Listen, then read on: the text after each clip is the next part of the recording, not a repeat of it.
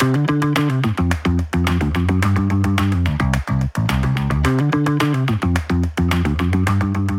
Shefali, welcome to Startup Simplified. How are you? I'm good. Thank you for having me today. Pleasure, absolute pleasure. Shefali, let's just start with a very quick introduction, right? I'll let you do that the way you want to. You can basically give us a very brief journey of yours in terms of what's been your background and what do you do at Insignia. All right, sure. So I'm Shefali. I'm actually part of the investment team at Insignia Ventures Partners. I actually started out my career in banking first, was a few months, and then I moved to a local fund called SkyStar Capital. I was there around 3 years. So I actually started out in my VC journey quite early, back in 2018, when at that point there were very few funds. Sure. Post that, I joined an e-commerce company for around a year, after which, I was inclined to move back to the VC ecosystem, just because I really enjoyed the breadth. So that's more so on my professional career.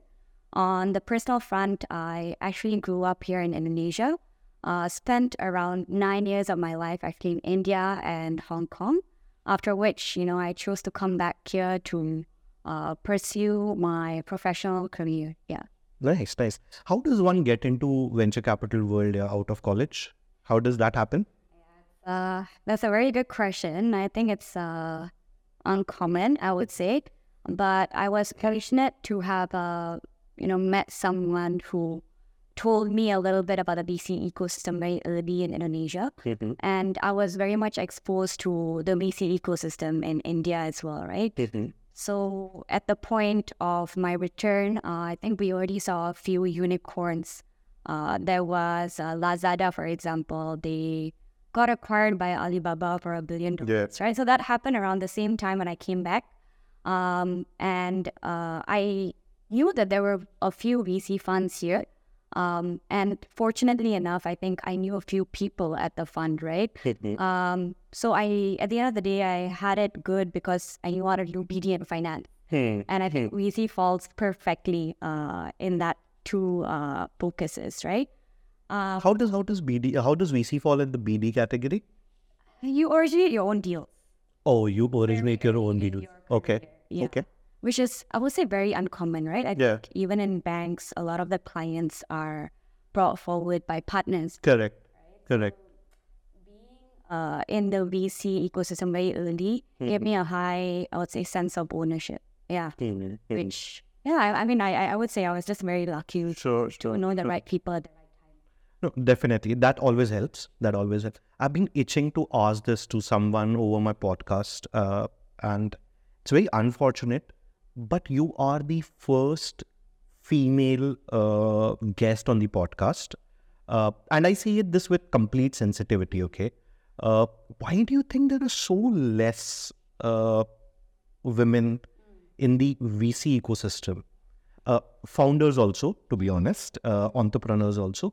But let's talk about the VC ecosystem. Why do you feel that it's so male dominated? What's your thought? Zoom out a little bit, right? I don't think it's a VC problem. I think it's something that you see across the finance industry, right? And, it's long dated. It's not only in Indonesia. I think you see that even in more developed. Correct. Two things, right? One is exposure. I think at the end of the day, females in general, I don't want to generalize, but they tend to resort to career paths that are more marketing influence or operational influence. That's the trend that we've been seeing, right? But surprisingly enough, that's changing. So in the present day, I think even if you look at the VC ecosystem in Indonesia right now, actually a lot of the analysts, associates, even to mid to senior level, now there are a lot more females, and we're seeing actually a lot of females rise to the top. Oh, that's amazing. Right? That's amazing. But the journey has been rather slow. Yeah, I think venture world is also a reflection of the society as such, right? The participation has been lower in the developing countries either ways. Fair enough, makes sense. Before we get into Insignia and the world of venture capital, just very quickly while we are on this topic, if there is someone who's aspiring to venture into the VC world, how do they go about it? Let's say they don't know anyone out there. Let's say someone who's just straight out of college or someone who has had some finance experience. How does one go about it? I would recommend them to be very proactive. Even if there are no networks in place yet, you can create those networks, right? By as simple as reaching out via LinkedIn. Networks with people in the venture capital. Yeah, or even, entrepreneurs. Actually, that goes a long way, right? Sure. I've had a lot of emails itself, reach out to me asking about my journey, right? So I think we are quite lucky because now there's LinkedIn, right? Correct. You can reach out to anybody and everybody. True. And if you look... Don't overdo it, please. Don't overdo it. Yeah. Okay, let's talk about Indonesia and the market as such, purely from an investment perspective, from a venture side perspective. So you guys have been active in Indonesia for how long? Since 2017. 2017. Okay, and it's a pretty sizable portfolio which Insignia has in Indonesia, right? Just let's talk about the journey, right? You've been with Insignia for 2.5, 3 years now. No, it's not even been 2 years. It's been a year and 10 months. A year and 10 months. But you've been in the venture world for a while now, right? So let's talk about the journey. Let's say starting 2018 or something like that. How do you think it has progressed so far? What are the changes which you've seen? A lot has changed. A lot has changed. Give me something. I recall when I first joined the industry in 2018-19, I was looking at like seed stage deals that were valued at 1 or 3 million valuation. I think that's where you can start, right? But if you look at the present day situation, although I think the market has largely corrected, the seed stage valuations still range up to 10 million. That's true. Okay. Yeah, and that's like I'm looking at the lower side, right? Okay. Even seed stage happening at 40 million, 50 million valuations. But, that's a big change, right? We are seeing that the ecosystem, as it matures, we are also pulling in a lot more aspiring entrepreneurs. They're more inclined to start their own businesses, raising money from VCs, which was very uncommon. I think the education has gone up when it comes to entrepreneurship, and the access to VC money has gotten better, right? Yes, correct. And that's one thing. That's the valuation part, right? I think the second is the terms that you see in a shareholder agreement, share subscription agreements, right? Now they're, I would say not exactly like what you see in the US, but they have become more complex. Okay. Right?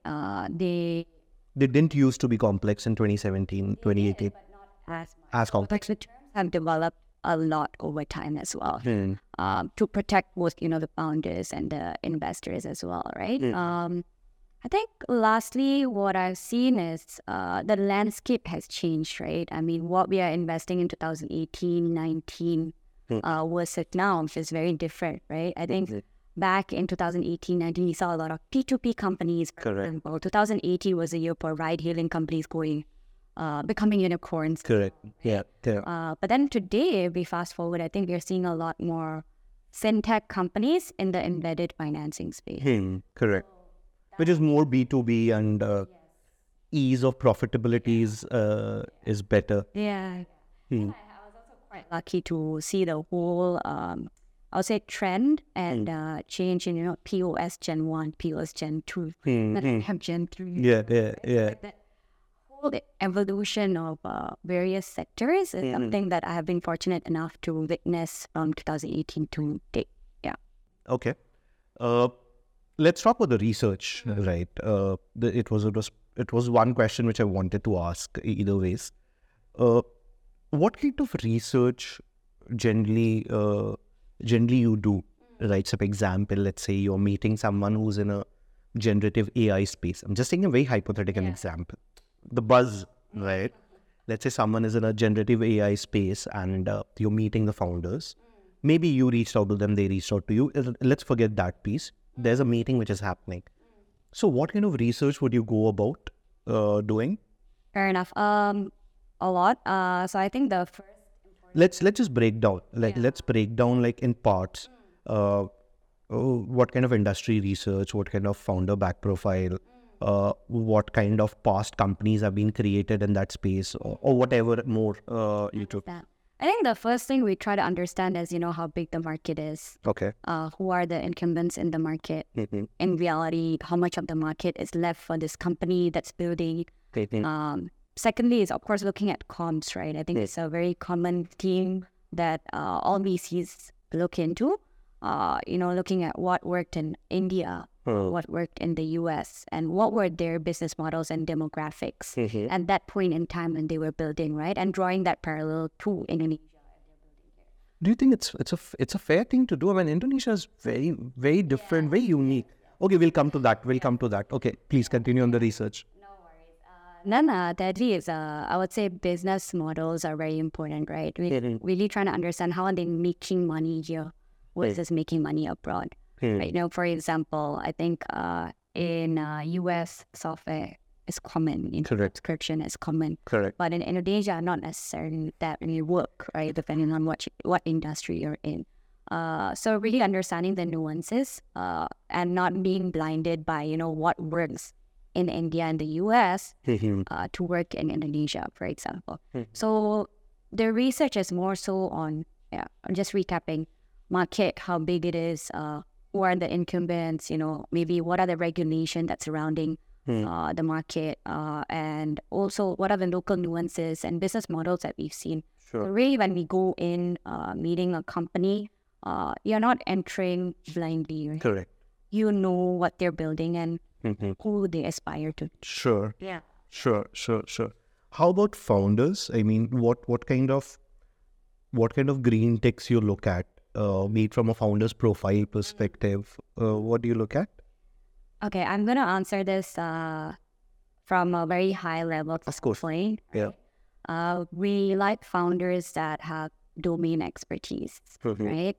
Or even if they don't have domain expertise, the willingness and motivation to learn, unlearn, and proving to be resilient. I think in this kind of climate, it's very difficult, right? Yeah, I mean, I've been speaking to a lot of VCs on this podcast and off camera as well. Two words rather, which keep coming back are grit and resilience. Okay. How about academics? How important is academics in a founder's profile? So that's something that has changed as well, yeah. I think back in 2018, 19, we would really look at the CV. Yeah. They graduated from HBS, Stanford. It's good. That goes to show, they work really hard to get into those universities and they've succeeded academically, right? In case in point, I think in Indonesia, if you're building something, it's not so much about CV anymore. It's about, operational execution, whether you know the right people, you know how to navigate the market. Correct. All that can't be studied through academics. I think, it used to be the case. I mean, in hindsight, even when I look, what I've figured out is that a great university degree actually does not have very high correlation with being a successful entrepreneur. I mean, it is good. It is good to have one, but irrespective of that, you might succeed in entrepreneurship with very different attributes. Yeah. Actually, there's a study that Insignia did as well, right? Based on the US landscape, whereby they try to understand unicorn founders. What proportion of these founders actually went to masters, any master MBA or any masters for that matter, and what are the other founders that didn't reach unicorn status, pursuing masters? Actually, the percentage is the same. Yeah. Close, plus minus 40 to 50%. Well, I mean, look, it's a great number, but we still have to understand that this part which comes with a good university degree has always had a very easy access to capital because of two things. One, right, it's more of getting the first check effect, and then he or she recommending the peers to the venture capital. So it becomes a bit easy in terms of network. You look at India, for example, it's completely dominated by the IITs and the IIM alumni. The reason was very straightforward because it became kind of a benchmark in the beginning. So the whole volume is very lopsided. Because, I mean, and it's pretty fair, right? I mean, you create this massive network, it definitely helps. But yeah, I mean, this study is very interesting because you're talking about one side which is very fragmented and the other side which is very united to a large extent. And if they both are in a similar proportion in terms of success, it's a pretty interesting one. Yeah. So Okay. it goes to show, I think it's not only about education, right? True. Let's talk about Indonesia. How big is really the market? What do you think? What are your thoughts? For which sector? Let's say, for example, I am building a D2C brand. Okay, I'm building a D2C brand. I'm building a mid-tier D2C brand. Let's say I'm building something in wearables, earphones, smart rings, and wearables basically. Okay, and I want to size the market. Okay, how big do you think is the market? Okay, it depends. I think first we need to categorize, I guess, the larger companies, right? Like that are focusing more so on the mass market, like Xiaomi, for example. You know, what's the average price? Let's say in this case, a wearable, right? Let's say a smartwatch. You know, what's the average price they're going for? And they're targeting more so the mass market. Sure, I'll give you all the parameters. Okay. This sounds like a case study. Yeah, let's do this. Let's do this together. Okay, let's do this together. Let's say we are talking about only 3 product categories. Okay, smartwatch, let's say a smart ring, and headphones, right? And everything is in a price range of let's say 600 to 900,000 rupiah. Okay. Now, what do you think is the size of the market in the country? Yeah. So I would categorize the SE, SA, BC, basically the income class population of Indonesia, right? I think if you're talking about 600K to 900K, you're definitely not targeting the high income. Yes. The high income earners will go for the likes of Apple, correct. Right? Or even Huawei that has like, Indian smartwatches. So then in that case, you're looking at maybe the population that's earning at least minimum wage of 4 million, right? 600K falls quite nicely. Use the wearable for 3 years. So you're looking at around, I would say, 80% of the population, right? 80% of, 276 million, right? So that's how I would go about it. But in reality... Give me that number. Give me the real number. In reality, when it comes down to Indonesia, distribution is not easy, right? Even if you sell a product, does not mean you can sell products to all the cities at scale, right? You do have the right warehouses in each city, the large distribution network to tap into areas within the city. So even if you target Jakarta, for example, right? Maybe you can target 30 to 50% of Jakarta's population if you just start out with Jakarta. Okay. So in reality, actually, it's not as easy to build distribution in Indonesia. And even if you do simple math, 80% times 276 million times, let's say 600,000, that is your TAM. Yeah. But your real addressable market would be based on the geography populations that you're targeting. You must be getting D2C pitches, right? Yes.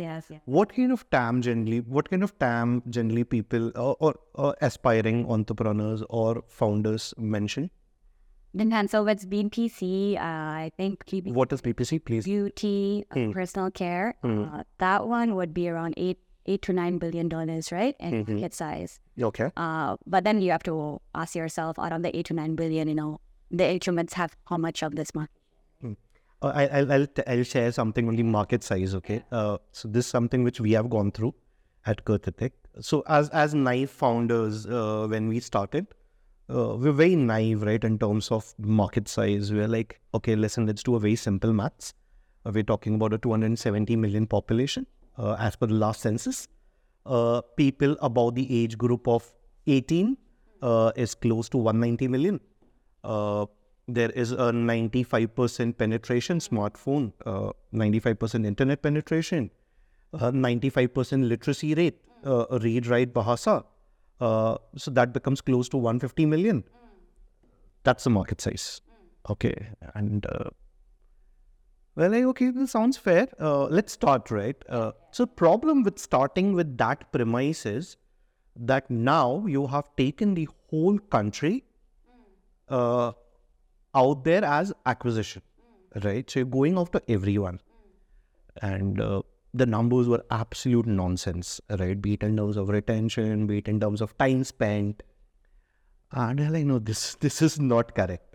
There's something wrong, right? We are a media company, right? Media technology company. It's news. It's free with what we are offering.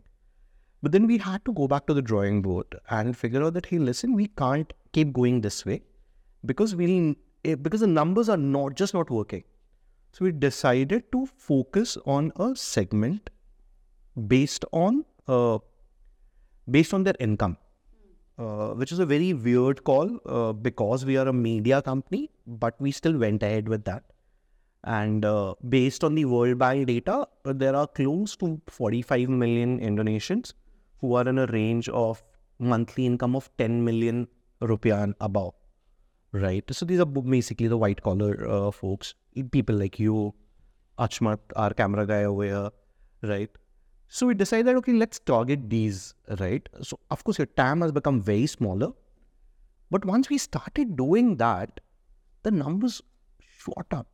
I mean, our average time spent every day went from 3 minutes to 9 minutes. Lesser number of people, but they're consuming a lot more content, spending a lot more time. They're very interactive with the app, right? So we learned our market that way. What is a general rule? Like, what advice do you give to founders when they're sizing the market? I understand it depends on industries, but let's just give us a general piece of wisdom. I think for us, we would deduce the market based on, again, as I mentioned, geography, right? The next 5 years, which cities are you targeting? In this case, for, a consumer product, right? Second is, in reality, if you're selling your product online, which is through e-commerce or, your own website, what proportion of that population is actually online? Right? Because if you target more so the tier 2, tier 3 cities, actually, they're still very much offline. So Correct. You can't do simple math there. Correct. Right? So first rule of thumb is population by city. Second is how much of that population is online. And third is as simple as what is the average order value and how many times per year are they going to buy your product, right? Correct. Yeah. Because at the end of the day, you can't also assume the same population will buy, let's say, a wearable every year. Correct. Right? Correct. So it's important to also categorize the frequency depending on the product you're selling. I hope that. No, it does. To a large extent, it does. I mean, there's a lot of lingo out there, but it does. Let's just finish this loop about D2C, right? Still quite a few companies, quite a few startups which basically do 90% of their sales on marketplaces, right? Wherein the other 5-10% happens on their own channels, be it a website or their app, if they have one, right? What as an observer, I'm not asking your opinion as VP investments at Insignia, but as an observer, what do you think? I mean, do they fall into the category wherein they should be raising venture capital money? Which sector are you referring to? Let's say, for example, a D2C wearables, for example, which is a fairly let's assume that's a fairly straightforward business. You're sourcing material, you're putting out your brand out there. In most cases, you're not manufacturing, right? Either you're assembling or you're just adding your branding on top of it, and then you're selling onto the marketplaces. Of course, you have a website, but 90% of your sales is happening on marketplace. That's a very good question. So I have seen a lot of D2C brands not raise VC money, right? And case in point is they're very profitable. Correct. But at the end of the day, it goes down to what are the entrepreneurs' goals? What are their ambitions? So VC money is like fuel, right? These D2C companies are very much working capital heavy. Yeah. So end of the day, if you want to turn, like let's say $100,000 in year one to $5 million in year two, you wouldn't be able to do that just without raising, right? So I would say those that have an ambition to, turn 50 million to 100 million to $500 million in revenue, those would be the type of profiles that would and should raise money from it. Even if you take a loan from a bank, you can't take a large sum of loan. Correct. And VC money is equivalent to, in this case, equity, let's say. Correct. If you have more equity, you can raise more debt. Yeah. Right? So cumulatively, you just in general have more money to infuse into working capital to grow your business. Sure. Yeah. Sure. Okay. We've wandered around a lot so far. Let's talk about Insignia and its investment thesis. Right. So what I have realized is that almost every fund which I've met, they have their unique insights. They have their unique assessment, and they have their own processes of checks and balances. Apart from the standard ones, there are other checks and balances which the fund goes through before, let's say, going ahead with the investment. How does a deal flow work at Insignia? Again, let's break it down into each piece, right? So starting from the first piece, that a founder meets you or an analyst, I don't know, but let's start from there. All right. Maybe I'll give a bit of context as well. So Insignia positions itself as an early stage fund. We focus on investments across Southeast Asia. Actually, currently, most of our companies sit in Asia and Singapore. We can invest anywhere between $1 million to $15 million. So that's a bit of a context on how we position ourselves. When it comes to deal flow, the end-to-end deal flow, so usually, me or my colleague take the first meeting, and we have a few, I would say, check boxes, right? If we do think that the company ticks mark on the criteria. So what are these check boxes? So essentially it could be as simple as, how big is the market? Is it at least $1 billion? Is a founder capable, whether it's through past experience or, does he show potential to keep motivated and learn and unlearn? Third would be, growth of the company is very important because we usually invest in Series A now. So how much are you growing in reality? Are you flatlining and you're flatlining like? So growth is a key metric for us. And economics, I would say. Economics, lastly would be valuation. Last would be valuation. Yeah, but of course not in any rank. Yeah, of course. But those are the things that we would ideally evaluate at the first meeting itself. After which, we can get a sense of whether this can be pushed to IC or not. So if all checks out, we will push for a second meeting, maybe, with our managing partner directly or directly with our IC. Sure. At that point, we run due diligence. How big is the IC?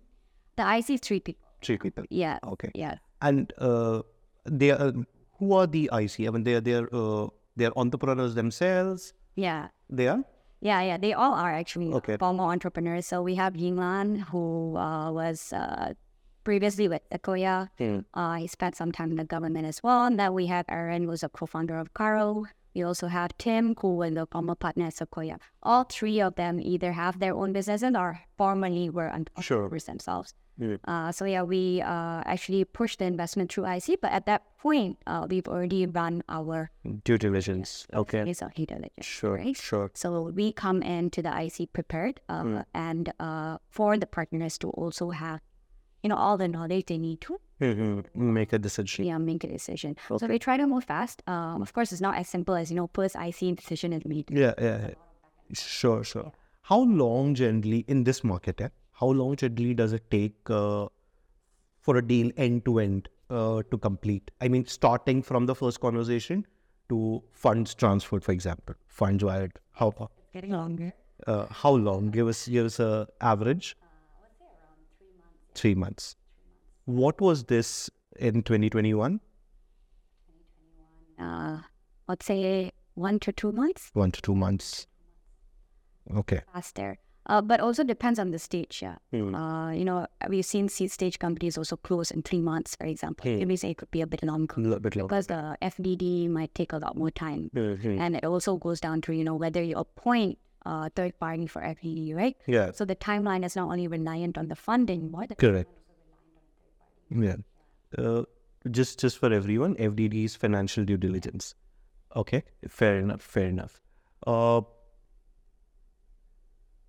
Let's talk about the founders themselves, right?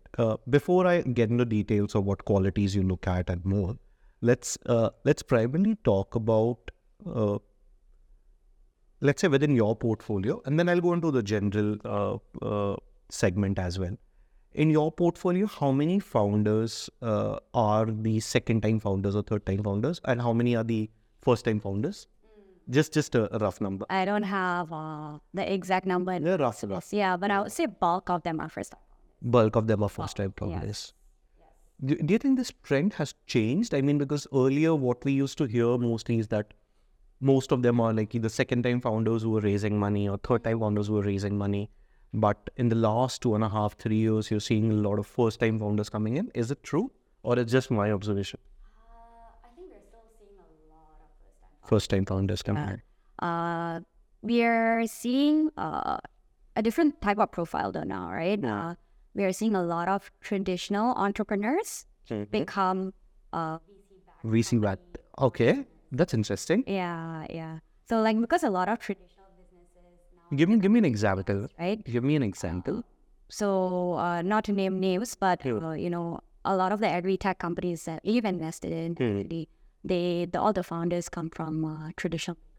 Oh, nice. Right? So Nice. a lot more traditional businesses being digitized, and because of that, I think a lot of the founders naturally come from very traditional backgrounds. Sure. Yeah. Sure. But I would say all in all, bulk of the founders that we meet are actually first-time founders, if not this profile. Sure. Yeah. Sure. Interesting.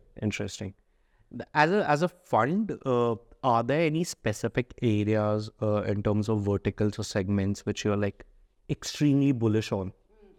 I understand you're very agnostic as a fund, but are there any segments which you're like super bullish on? Like, for example, when I met Younglan, he's very bullish on AI, right? I mean, he's out there.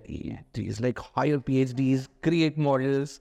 But is there anything else apart from AI which... Because AI is out there.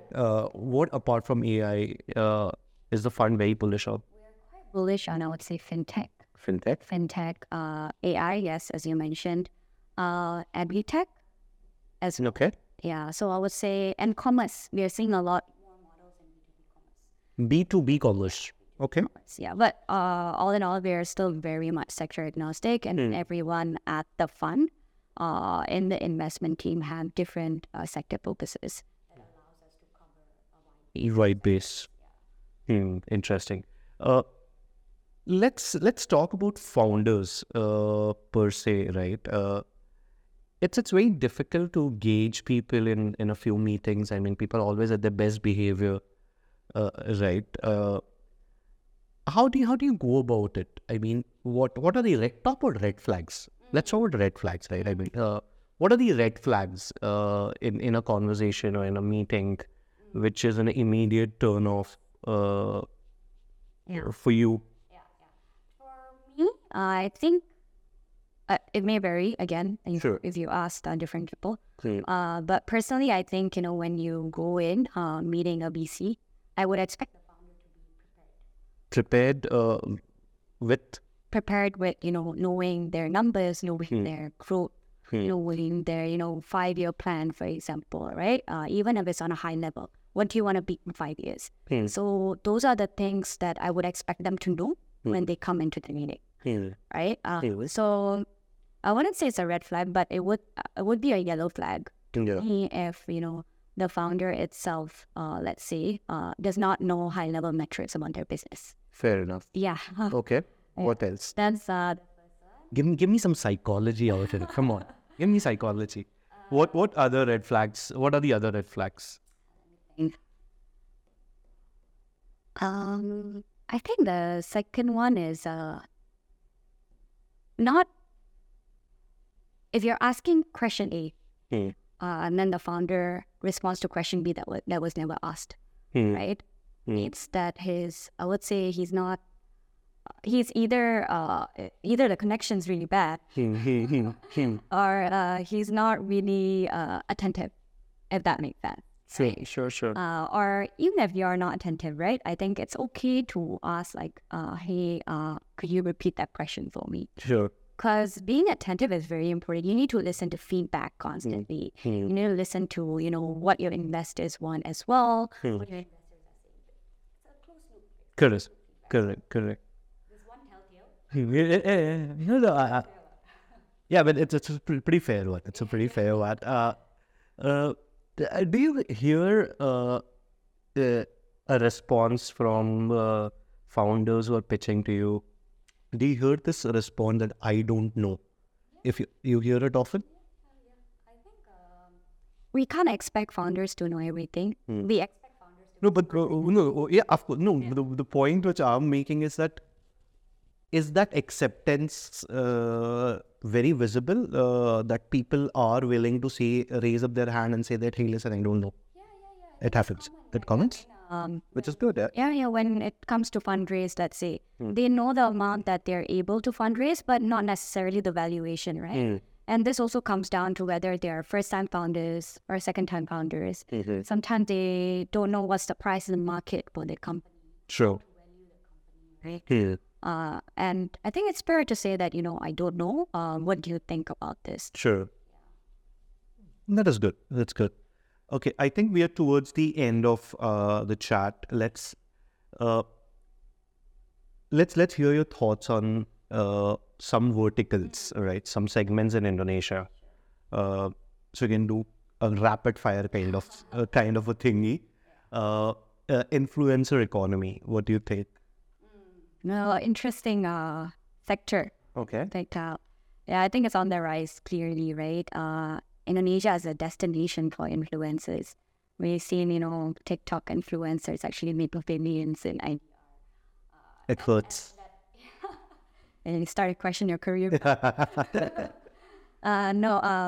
for the influencer economy, I think if we backtrack to like maybe 5 years ago, influencers were existent, but they were more so, I would say, actors, actresses. Correct. That has a public image already established. But now we are looking at like a lot of different types of influencers. They're looking at key opinion consumers, right? Key opinion leaders.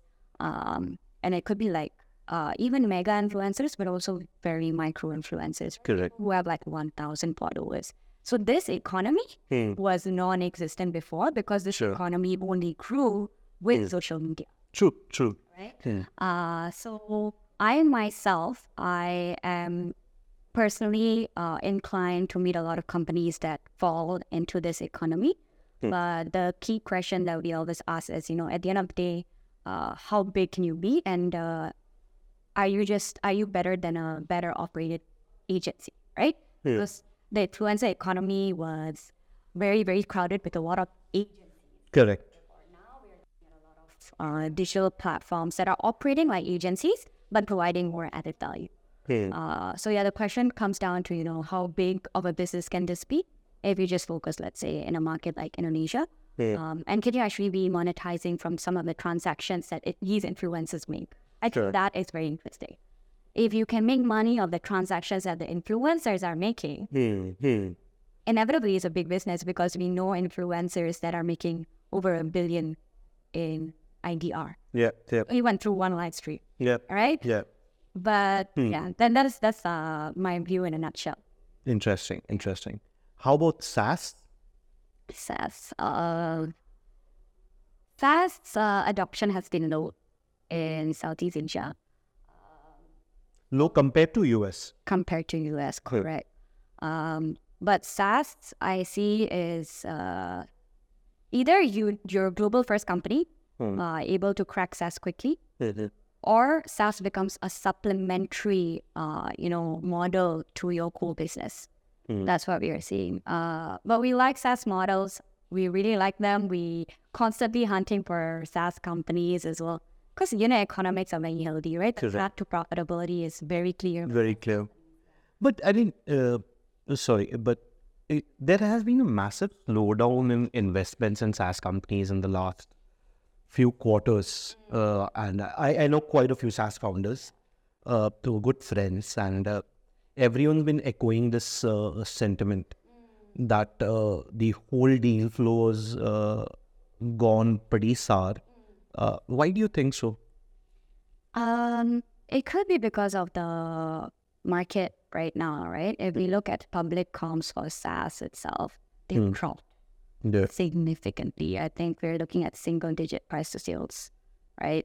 Still north of 5, but at one point it used to be 20, 30 times price to sales. Correct. Right?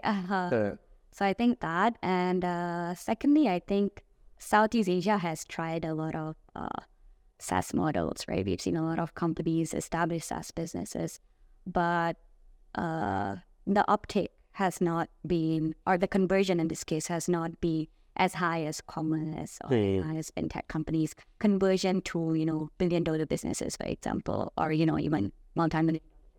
Yeah, sure. Okay. How about P2P lending?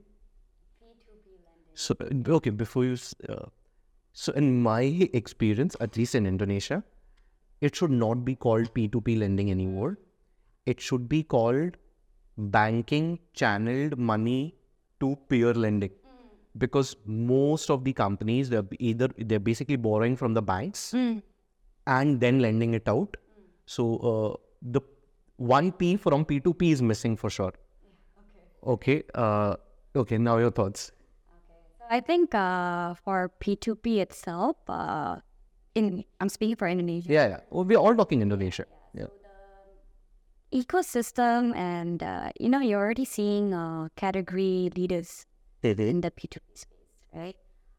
So for growth stage companies, I think P2P would be a very interesting sector, right? But for early stage companies, these P2P companies are really far too expensive for us to afford, and there are companies with very deep pockets, right? Correct. So there's more risk to investing in an early stage P2P company unless they have a different angle or a different entry point, right? So we are seeing a lot more vertical-based financing solutions. So it could be P2P, but they're targeting a specific vertical. Yeah. So they become really good at underwriting a client, let's say in construction, right? How you look at a client is also different, based on each industry. The way you KYC, KYB, a company, Sure. So that one, I think that segment is just rising, and it's still very nascent. Nice. Sure. How about EVs and sustainability based other offerings as a market in Indonesia especially? Yes. So we are seeing a lot of companies being established in the EV space. We have yet to make an investment there, but it is one of the sectors that I think will take a long time to build. So it's not a company that you can see turn $1 billion in 5 years, right? I think just like a lot of D2C companies, because of the market dynamics, I think it will take at least 10 years maybe to see a big company, unless regulation really changes. Regulation pushes, yeah. So it's a sector that we are looking at, and we've been constantly evaluating companies. How about other sustainability companies, be it sustainable fashion or waste management, What are your thoughts on those companies? Yeah, we've been looking at them as well. I think waste is huge, right? Yeah, yeah, true. Yeah. So we've been looking at those models as well. I think end of the day, to become a big business in the waste management industry, luckily enough, and they start in the right destination, Yeah. Indonesia. So we've also been looking, but I think the price to sales multiples are not as favorable as SaaS. Correct. I think that's something that we constantly evaluate internally on how we can see an expansion in the public market multiples in 5 to 10 years. But as mentioned, I think we're quite agnostic, and this is one of the sectors that we've been looking at as well. Sure. Let's quickly talk about valuations, right? So 2 questions on valuation. Number 1, what happens when a startup raises money at a very crazy valuation, like it happened in 2021 or even early 2022? What happens when they raise money at a very crazy valuation? That is number 1 question. Second, what should be the valuation? Okay. I'll start with the first one that you mentioned. So 2021 was a bull run. Yeah. So, case in point to your question, we saw a lot of companies raising at very inflated valuations. But that's also a factor of a lot of dry powder Correct. in the market, right?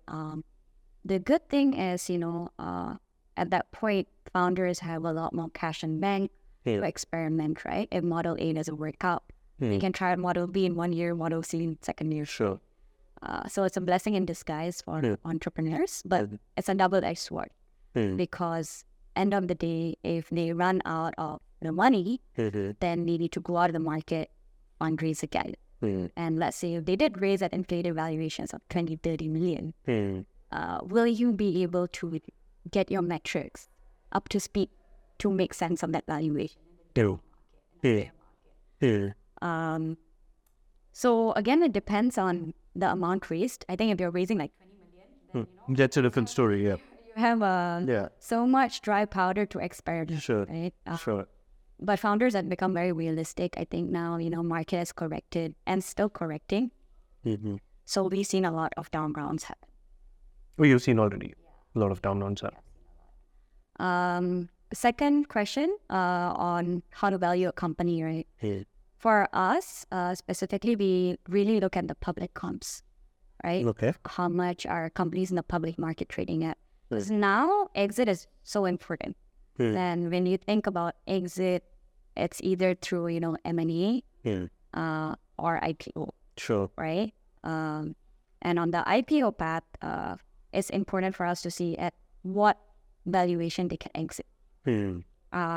Hence, that's why we look at a lot of public comps to give us comfort on how to price a company now and how much the company can be in the next 5 to 10 years. Yeah. Sure. Sounds fair enough. I think we're good. I think we covered a whole lot of aspects. Do you want to talk about anything which you feel we should have spoken about but we missed? Or maybe from your perspective, you're a founder yourself, right? What are the things, you would always ask VCs, but, there's no readily available information publicly, right? Sure. So, okay. So one thing which we took this call when we started our fundraise, that we are doing a pre-seed round, and we took this decision that we will not do a VC round for pre-seed. And we figured this out very early. A lot of VCs were definitely interested in having a chat, but it was more of a meeting recorded in their books, kind of a meeting. So we took this call that, hey, listen, we'll meet everyone. We'll definitely meet everyone, not saying no to anyone. But every meeting will go with the mindset that, okay, we are going to raise this through angels or networks, the pre-seed round. Second, fortunately, we valued ourselves very realistic. So the angel rounds were very easy to trickle in. Also in this market, what we have realized is, especially if it's pre-seed, right? I mean, I'm not talking about seed, so pre-seed, very early, the first few checks. I think it's become very crucial that you onboard angels who can bring real value, be it in terms of product, tech, data, connections, apart from money. So my theory is, and we executed this, right? My theory is very straightforward. I want to have at least 10 such angels whom I can neither afford to hire or I can afford to pay them as consultants, but I want their services or expertise. So actually we handpicked our angel. I want this guy. I want him to help us with our product, or I want this guy to help us with our analytics. It's purely because of the market dynamics, right? I mean, if it would have been, let's say, late 2020, early 2021, we might have gone a different direction, right? I mean, that's what happens in a bull market, right? I mean, we've seen companies raising 5 million in pre-seed and then hiring people from McKinsey and BCG and setting up these large teams. But the market is very different now. The dynamics is extremely different. So even when I keep meeting other founders who are just starting, my suggestion to them is that go for friends and family rounds. Look out for angels who can really bring value. Get some traction and then go for a VC money. Because you saying 3 months, the others on the podcast have also said 3 to 4 months. But the market reality is 6 to 9 months right now, even for seed rounds, is what I'm seeing. I'm again talking from the point of conversation. For the startup to close that round, it is taking right now 6 to 9 months to close that round.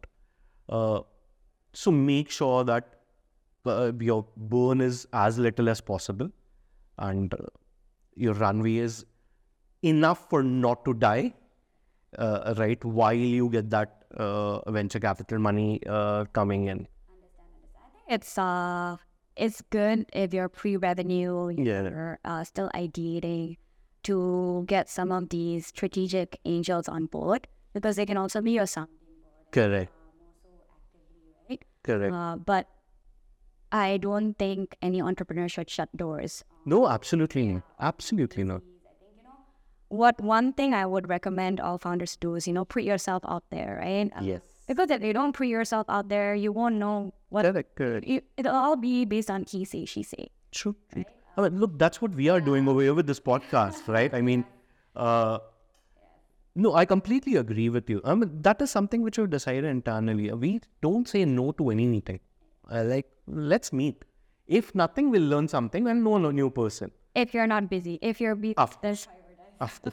And look, the other part is that you don't need all your founders in every meeting.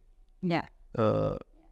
So, like for example, in our case, we are very clear that, okay, either me or Danis will attend investor meetings or any prospective fundraising events or be it networking sessions.